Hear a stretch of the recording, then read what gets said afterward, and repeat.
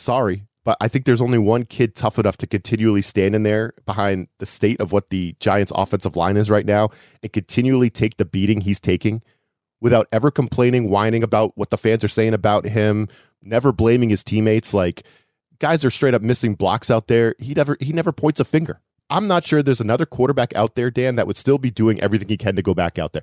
Daniel Jones has an out right now. He could be shut down for the season with this neck injury, right? It sounds to me like he's pushing to get back out there. Who else would do that with the state of the Giants and where they're at right now?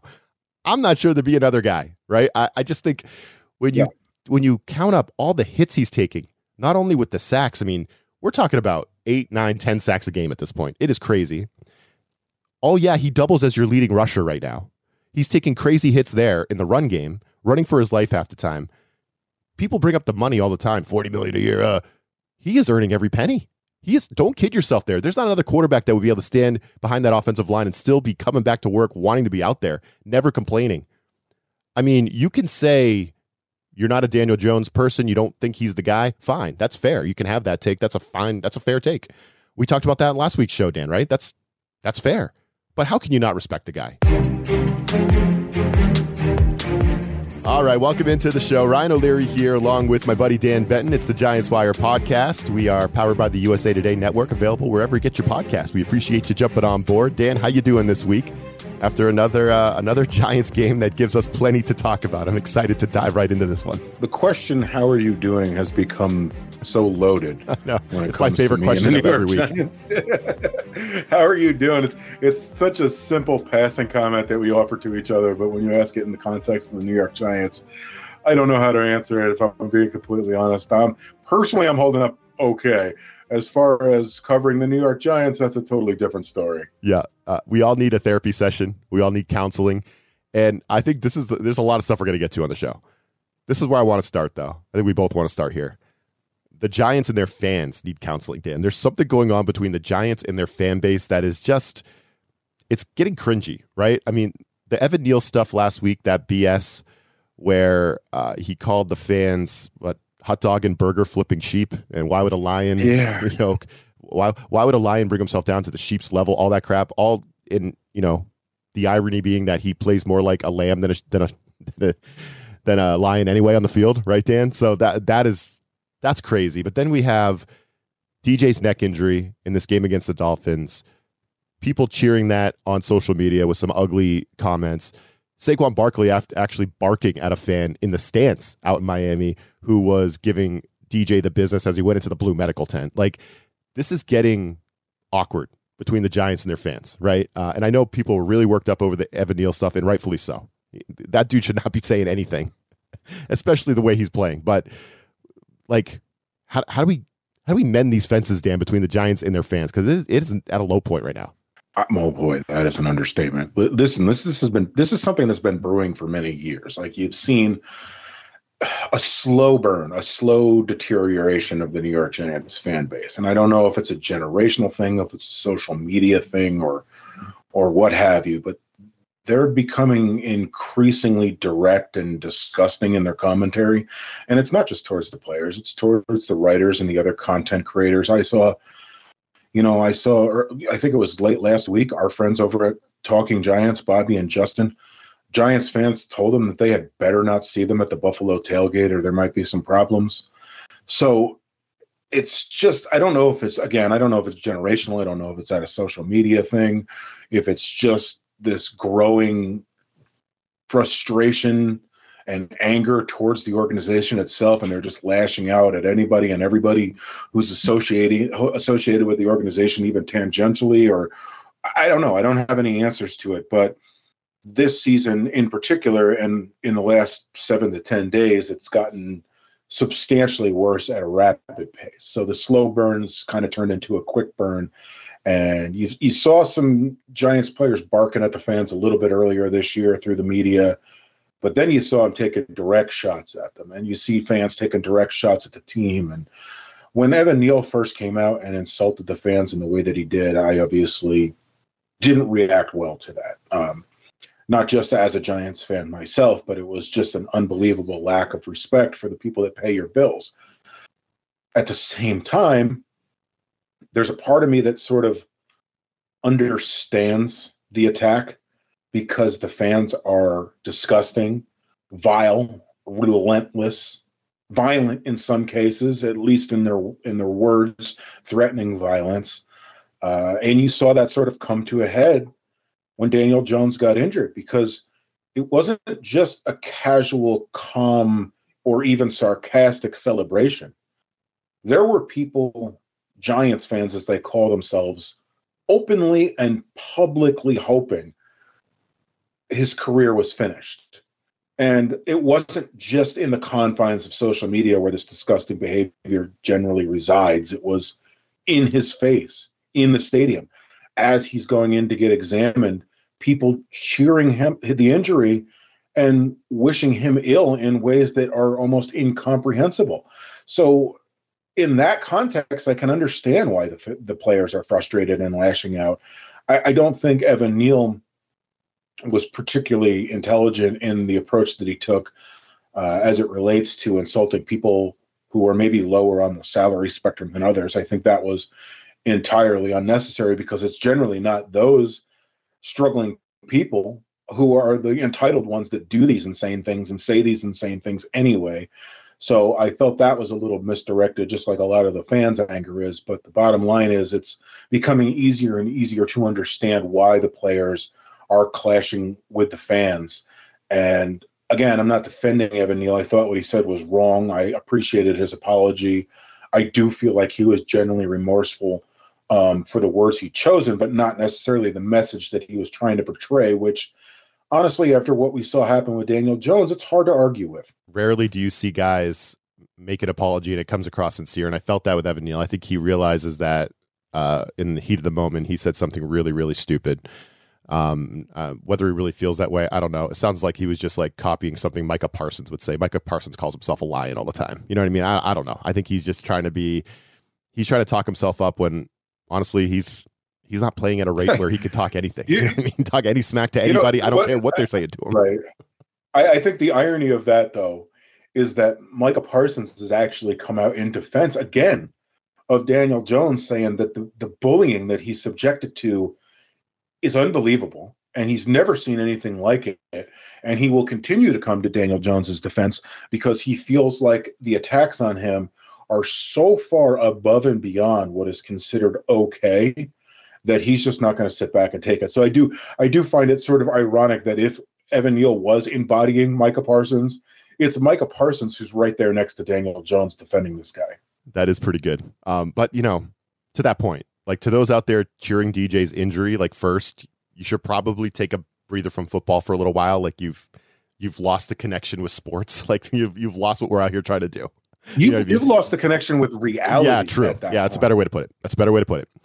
And then secondly, Dan, sorry, but I think there's only one kid tough enough to continually stand in there behind the state of what the Giants offensive line is right now and continually take the beating he's taking without ever complaining, whining about what the fans are saying about him, never blaming his teammates. Like guys are straight up missing blocks out there. He never points a finger. I'm not sure there's another quarterback out there, Dan, that would still be doing everything he can to go back out there. Daniel Jones has an out right now. He could be shut down for the season with this neck injury, right? It sounds to me like he's pushing to get back out there. Who else would do that with the state of the Giants and where they're at right now? I'm not sure there'd be another guy, right? I just think when you count up all the hits he's taking, not only with the sacks, I mean, we're talking about 8, 9, 10 sacks a game at this point. It is crazy. Oh, yeah, he doubles as your leading rusher right now. He's taking crazy hits there in the run game, running for his life half the time. People bring up the money all the time, $40 million a year. He is earning every penny. Don't kid yourself there. There's not another quarterback that would be able to stand behind that offensive line and still be coming back to work, wanting to be out there, never complaining. I mean, you can say you're not a Daniel Jones person. You don't think he's the guy. Fine. That's fair. You can have that take. That's a fair take. We talked about that in last week's show, Dan, right? That's fair. But how can you not respect the guy? I mean, come on. He is showing up for work. He's doing his best. He's going out there. He is not shying away. I was telling you this before we even hit record. I wasn't going to bring this up, but I'm a Patriots fan. The Patriots offensive line is just about as bad as the Giants. I think you were telling me you have stats that back up that the Giants are actually worse. I can't believe it, Dan, because I've been watching the Patriots every week. They're losing 34-0, 38-3. This is where they're at. Mac Jones doesn't stand in there like Daniel Jones. Mac Jones is throwing off his back foot. He's shying away. He's throwing interceptions for touchdowns. He's got 4 turnovers for touchdowns on the year. Mac Jones doesn't play as tough as Daniel Jones. Mac Jones kind of plays like a little bitch out there, honestly. I would take Daniel Jones on my team any day over Mac Jones. It could be worse. So how could you not respect that guy? You could think he's not the greatest quarterback in the league. You could think he's bottom half, Dan, but how can you not respect what he's doing? He's going out there and he's standing behind that line every game without complaining. I think that's kind of what makes the vitriol and the venom that's being spewed at him so much stranger, I guess is the best word to describe it, is because there's no, listen, you cannot like Daniel Jones, the football player, the quarterback, and think that he may not be the answer for the Giants. And listen, as I discussed last week, I'm a longtime Daniel Jones defender. And I realized this week why I come across as such a Daniel Jones apologist, because the other side is so extreme. Yeah. But you could not like Daniel Jones, the quarterback, and think he's not the franchise guy and even not worth the money. But like you said, the fact that he just goes to work, doesn't point his fingers, doesn't snap back at fans, continues to just go in every day, do his job, do what he's supposed to do, put in the extra effort, never points a finger, never criticizes anybody, never fires back, never bitches, never complains.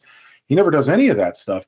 And yet he's like public enemy number one. And I find that to be one of the most strange dynamics that I've ever covered in my 21 years in, covering the National Football League, because it just doesn't make sense from a personal standpoint. Like, you can not like the player, that's fine, but to despise the player himself on such a personal level when he's nothing but a great person by all, by all accounts, it's just such a strange dynamic. And we were talking about it before we hit record, in addition to the Mac Jones stuff, but we're not even going to repeat some of the stuff that was said about Daniel Jones at the time of his neck injury, because it was that appalling.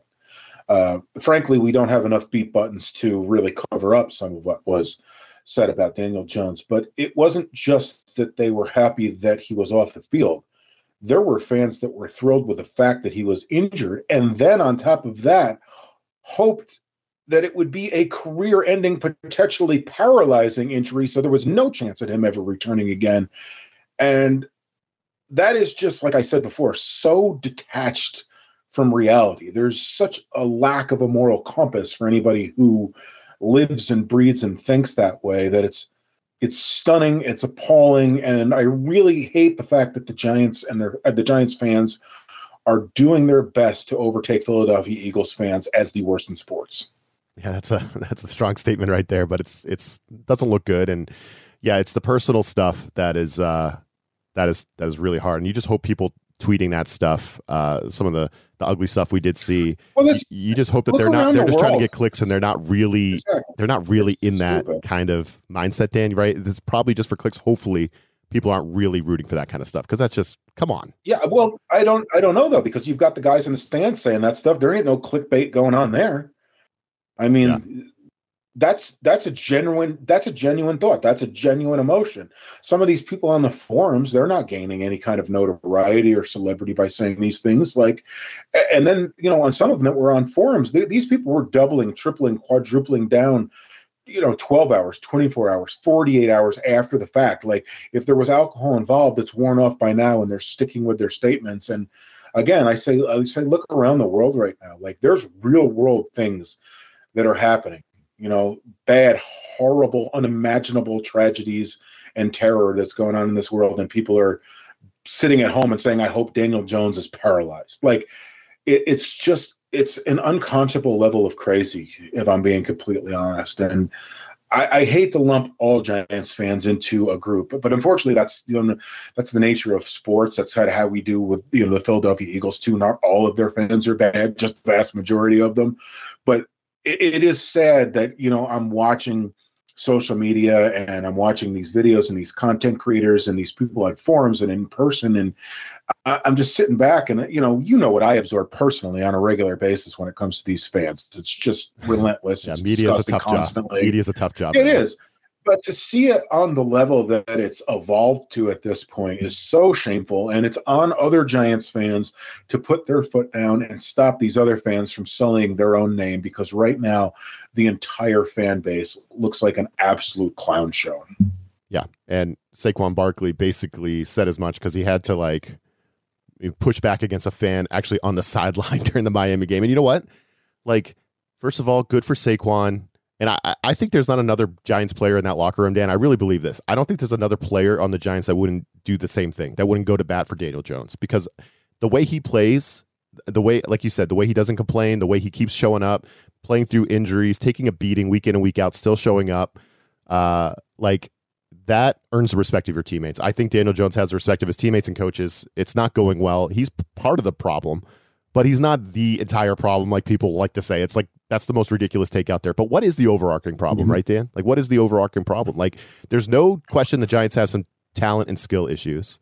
The offensive line is just as bad as we've seen, and we've seen some bad offensive lines over the years. This is the low point for them, the way they're playing.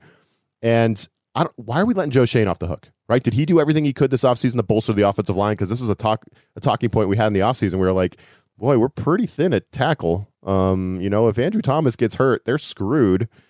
Andrew Thomas gets hurt immediately, right? Like, we kind of saw this coming. We forecasted this. It was easy to see. The cupboard was bare at tackle, especially reserve tackle, like depth. Did he do everything he could there? Excuse me. And, like, here's another thing. Like, I know Daboll comes from the Bill Belichick coaching tree, Dan.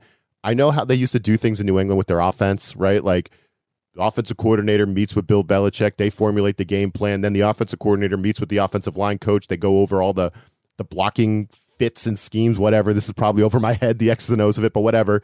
The plan for the offensive line is going to be tailored to the game plan. They all set that all up. Then the quarterback goes to the line, sets the protection, blah, blah, blah, Dan, right? This is what they do. What is going on between Daboll, Mike Kafka, and Bobby Johnson? Like, why? That's my question, Dan. Why can't they teach professional football players to block in the way they want them to in terms of what their game plan is each week? Like, why is it this bad? These guys are literally some of the best athletes in the world. They're in the NFL because they can block and pass protect, right? Why is it so hard right now for those coaches and these players to connect and figure it out? Like, it should not be this bad. It should not be this bad. Where's the disconnect there? Again, like the "how are you doing" question to start this show. That's a loaded question. And here, let's just be honest. It starts at the top. Let's just start with the top. All right. Yep. We talked about it on the show at length leading up to this season. The decision to cut Tyree Phillips and to go short and lack depth at offensive tackle was a humongous miscalculation that could not have been more obvious to anyone with a brain. It was never going to work out in the Giants' favor. It was just never going to work out in their favor. And, it didn't take a Nostradamus to figure out that was going to be a problem. And sure enough, it was an immediate problem. It is a problem. And then you start going further on down the line. Daboll throughout the summer was moving these players all over. He was doing this whole Joe Judge offensive line rotation thing, which again must go back to the Patriots. And we said on this show, this is stupid. This is not going to work. This is a foolish decision. Daboll is a good coach and a smart man. Don't understand why he's doing this. This isn't going to work out in their favor. Then the injuries started piling up. And just like we said, Joe Schoen's decision to leave the team thin at tackle, it was immediately evident that was a problem. The rotational issues, again, it's a problem because there was no continuity, not just with the players themselves and where they were on the line, but for the player individually who was moving all over the place and not just practicing one position. The NFL has moved so far away from two-a-days and, padded practices and things like that there just aren't enough snaps to go around when you do that. So you're short every single player on the offensive line and destroying any chance at continuity and consistency that they have. And you saw that in this last game with Joshua Ezeudu getting, sent out to left tackle, essentially just thrown to the wolves, completely out of position. And then it's like, all right, good luck. You know what I mean? And unfortunately, he plays so poorly that he ends the game in tears. And I can't even blame him because I understand the guilt that he's feeling for allowing the sack that injured his quarterback, who, like you said, he very much respects. But I don't blame that on Joshua Ezeudu. I blame that on Bobby Johnson. I blame that on Brian Daboll. I especially blame that on Joe Schoen for his complete oversight when it came to the tackle position. But it's not just Joshua Ezeudu. It's not just one player. it's everyone across the board. Even when Andrew Thomas was in there and healthy for the 53 snaps that he was this season, it's not like he was dominating like he was, the season prior. In those 53 snaps, he graded out at 70.1 in pass protection. That's actually low for him. And ironically, it currently leads the team. It's the highest pass protection grade on the team. For anyone that has 100 or more snaps, the highest grade that they've got on the team is 49.7. That is, you can't survive that way. Nope. And that's Ben Bredeson, who himself was been moved out of position. And Zudu, he's got almost 200 snaps. He's graded out at 40.4. Evan Neal is 35.9. Glowinski, 35. Then you got Shane Lemieux, like 26 something. Marcus McKeithen, who's 20.4. Jalen Mayfield, who stepped in and started last week, scored a 0 in pass protection. It's just impossible to survive like this. And then you've got the people who are, again, when it goes back to, because everything is Daniel Jones, it's Daniel Jones's fault. He's not setting the protections correctly. He's the reason for all these sacks. Thank goodness for Talking Giants and Bobby Skinner. I would encourage everybody to go over and look at his offensive line report for this past week, because the narrative that's being spun that it's Daniel Jones's fault is not steeped in any sort of reality whatsoever. There are definitely problems, and there are certainly protection problems. And I think that speaks to the value of rookie John Michael Schmitz, because in his absence, things have gone from really bad to absolute disaster, like dumpster fire disaster.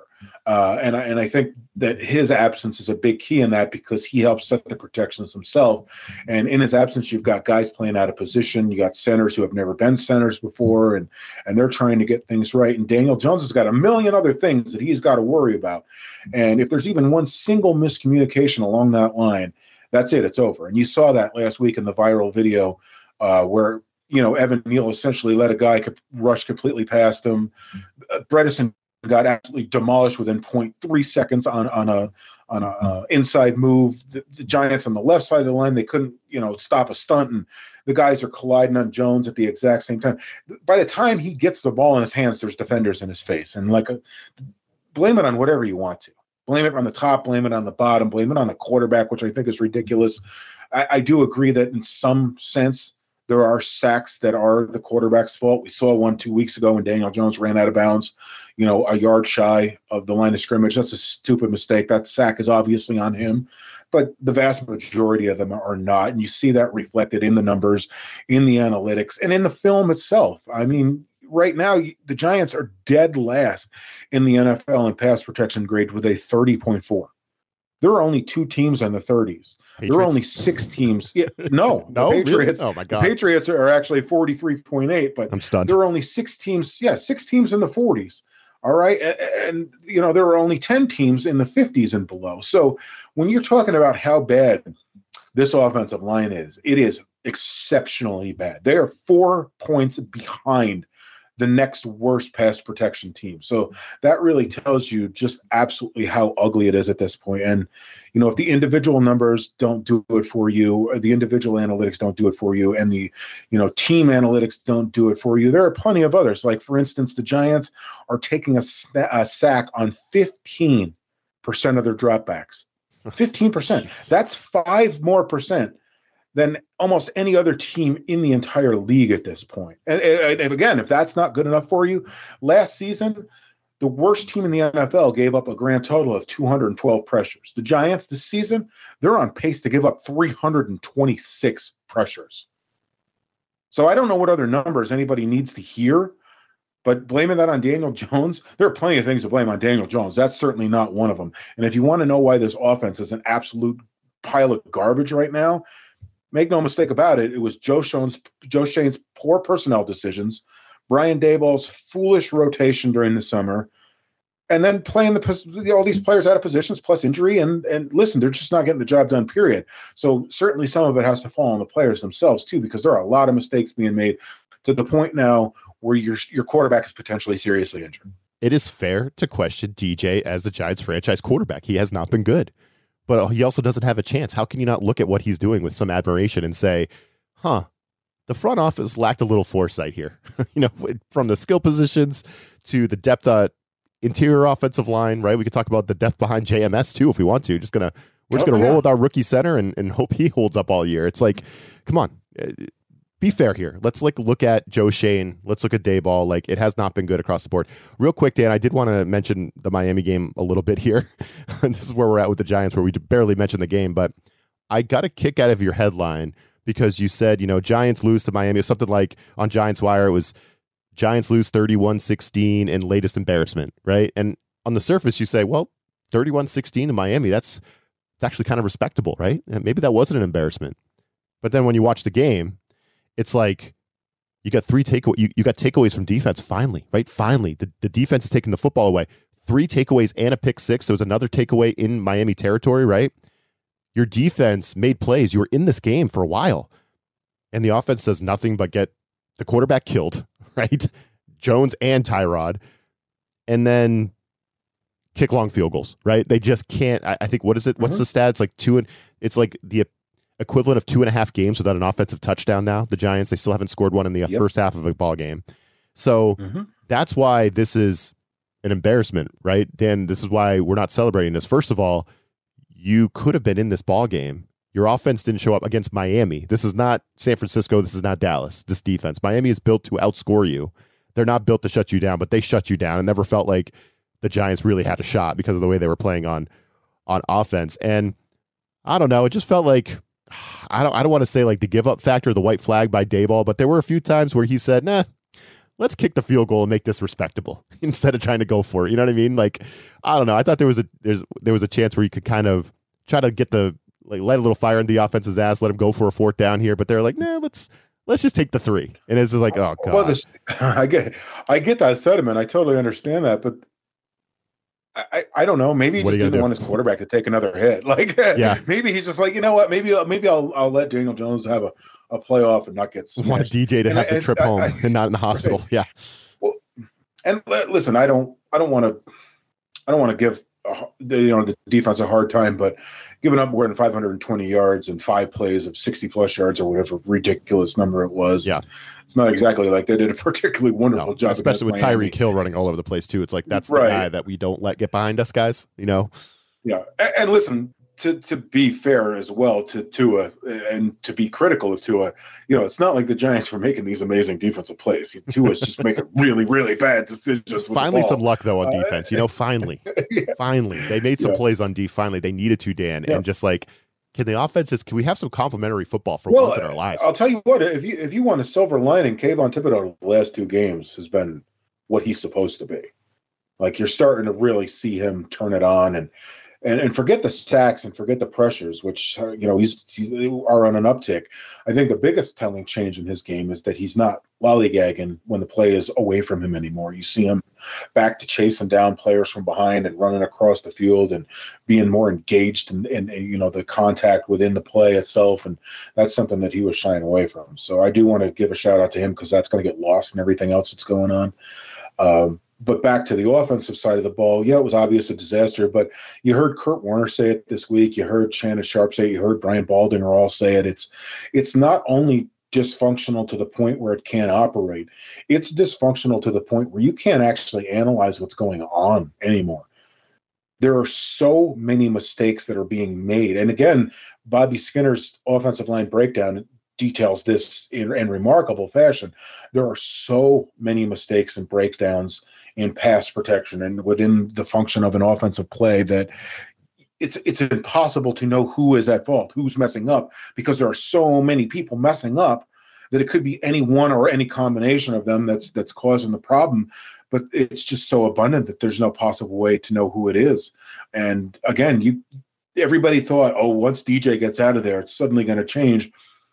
Tyrod was running for his life he was pressured on every single snap that he took. He was running for his life. The only reason that he didn't take as many sacks as Jones took, and I'm not knocking Jones because he's supremely athletic, but Tyrod is way more slippery than Daniel Jones.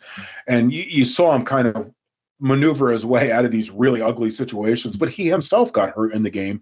They said, that he only got the wind knocked out of him, but he's very lucky he didn't break a rib.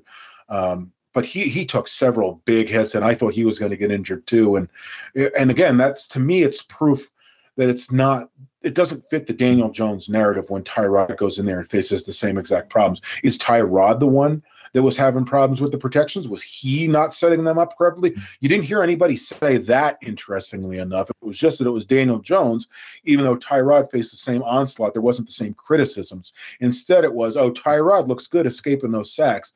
Well, Daniel Jones did the same thing too, So again, it just goes back to the anti-Jones narrative, but I think it was very telling to watch Tyrod not just run for his life, but to get beaten into the ground.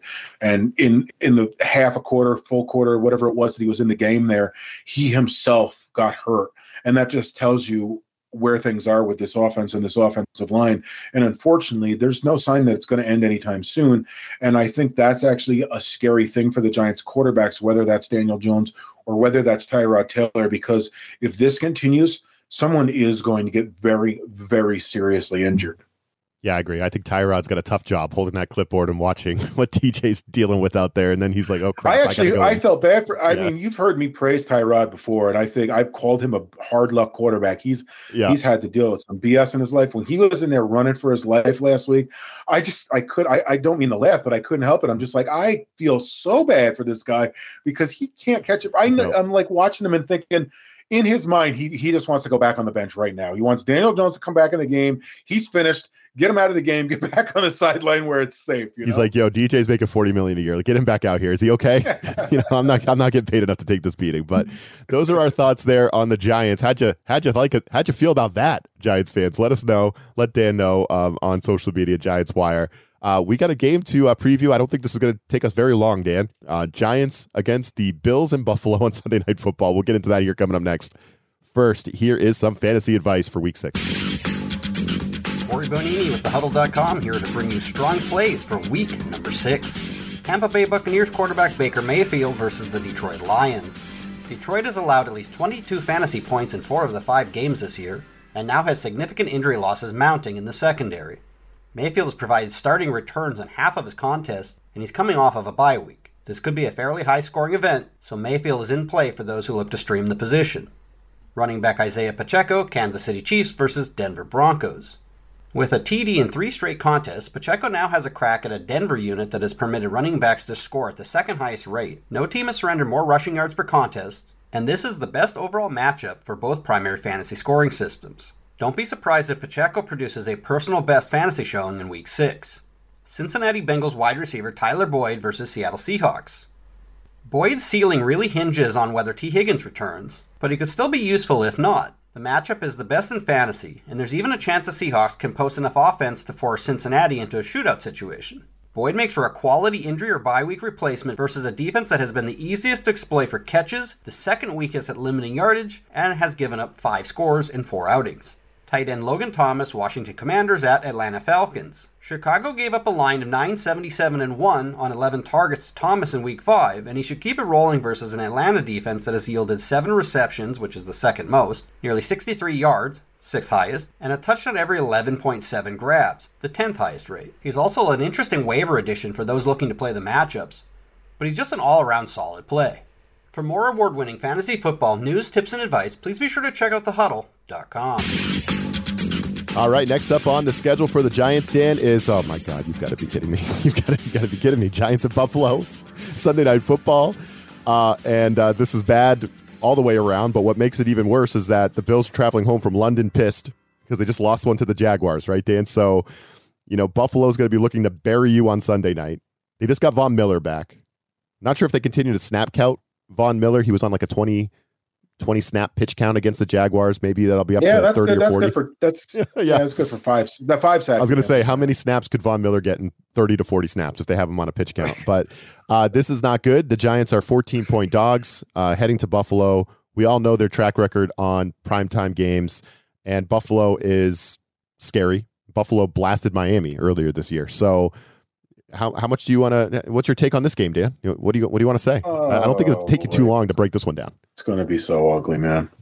It's going to be so. I can't. Shame on the NFL for allowing these games to continue to play out in prime time. What does it matter with this league? This is rough. I think I read this morning, and correct me if I'm wrong. Maybe I am. I don't. So take it with a grain of salt. But I think I read this morning that Buffalo generates the most pressure of any team in the NFL through 5 weeks of the season. So whether it's Tyrod Taylor or Daniel Jones out there, good luck, gentlemen. I feel for you. I'm very sorry for what you're about to go through on national television. I hope that you come away healthy. I'm not going to hold my breath on that. 14 points seems way too low. Way too low.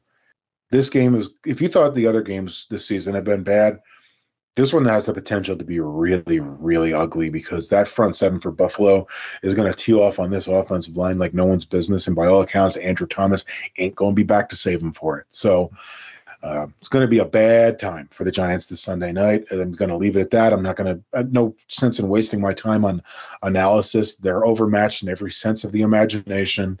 But like you said, Buffalo's going to come in angry. They're not going to be happy after that loss. They're going to want to put on a show in prime time.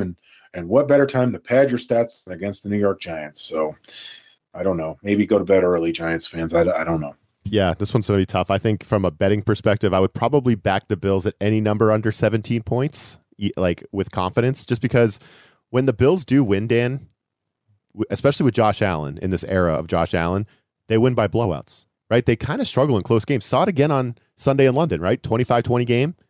They lose, but they blew out Miami and they blew out Washington, right? When they win, they win going away. And so that's what happens in a game like this. They usually blow you out. 100%. And I discredit any London game anyway. It's just, listen, Jags won, all right, tip your cap to them, but that's an anomaly. Those are the exceptions to the rule and not the rule itself. It tends to be that way with these London games. There's never, I don't know, has there ever been a London game where you watch the game and you're like, wow, that team is playing well? Well, this one was even worse because the Jaguars had stayed out there. They had played the week before out there against Atlanta. So they stayed in London, and Buffalo decided to travel on Thursday. And I think now coaches are going to say, we can't do that. Like they tried to do, it was science. Like it was like analytics and science, sports science, Dan, whatever it is. I'm probably butchering that, but the science says you travel Thursday night, get in Friday morning, stay up all day Friday, and then sleep Saturday night. And that gives you the best chance. That's get your body ready for the game and acclimated. And give me that sounds horrible. Give me a break. That's what the Bills did. That's what they did. And they came out sleepwalking. Didn't score a point in the first quarter. They're down 11-0, right? And then what really killed them is Matt Milano went out with a broken leg, which is brutal. So the Bills are down Trey White, their best corner, and they're now down Matt Milano, their excellent middle linebacker. They are getting Von Miller back. They also lost another guy in London, Daquan Jones. I might be mispronouncing his first name, Daquan, but he's like a big 300-pound moose in the middle. So they're down a few guys. They have injuries, Dan.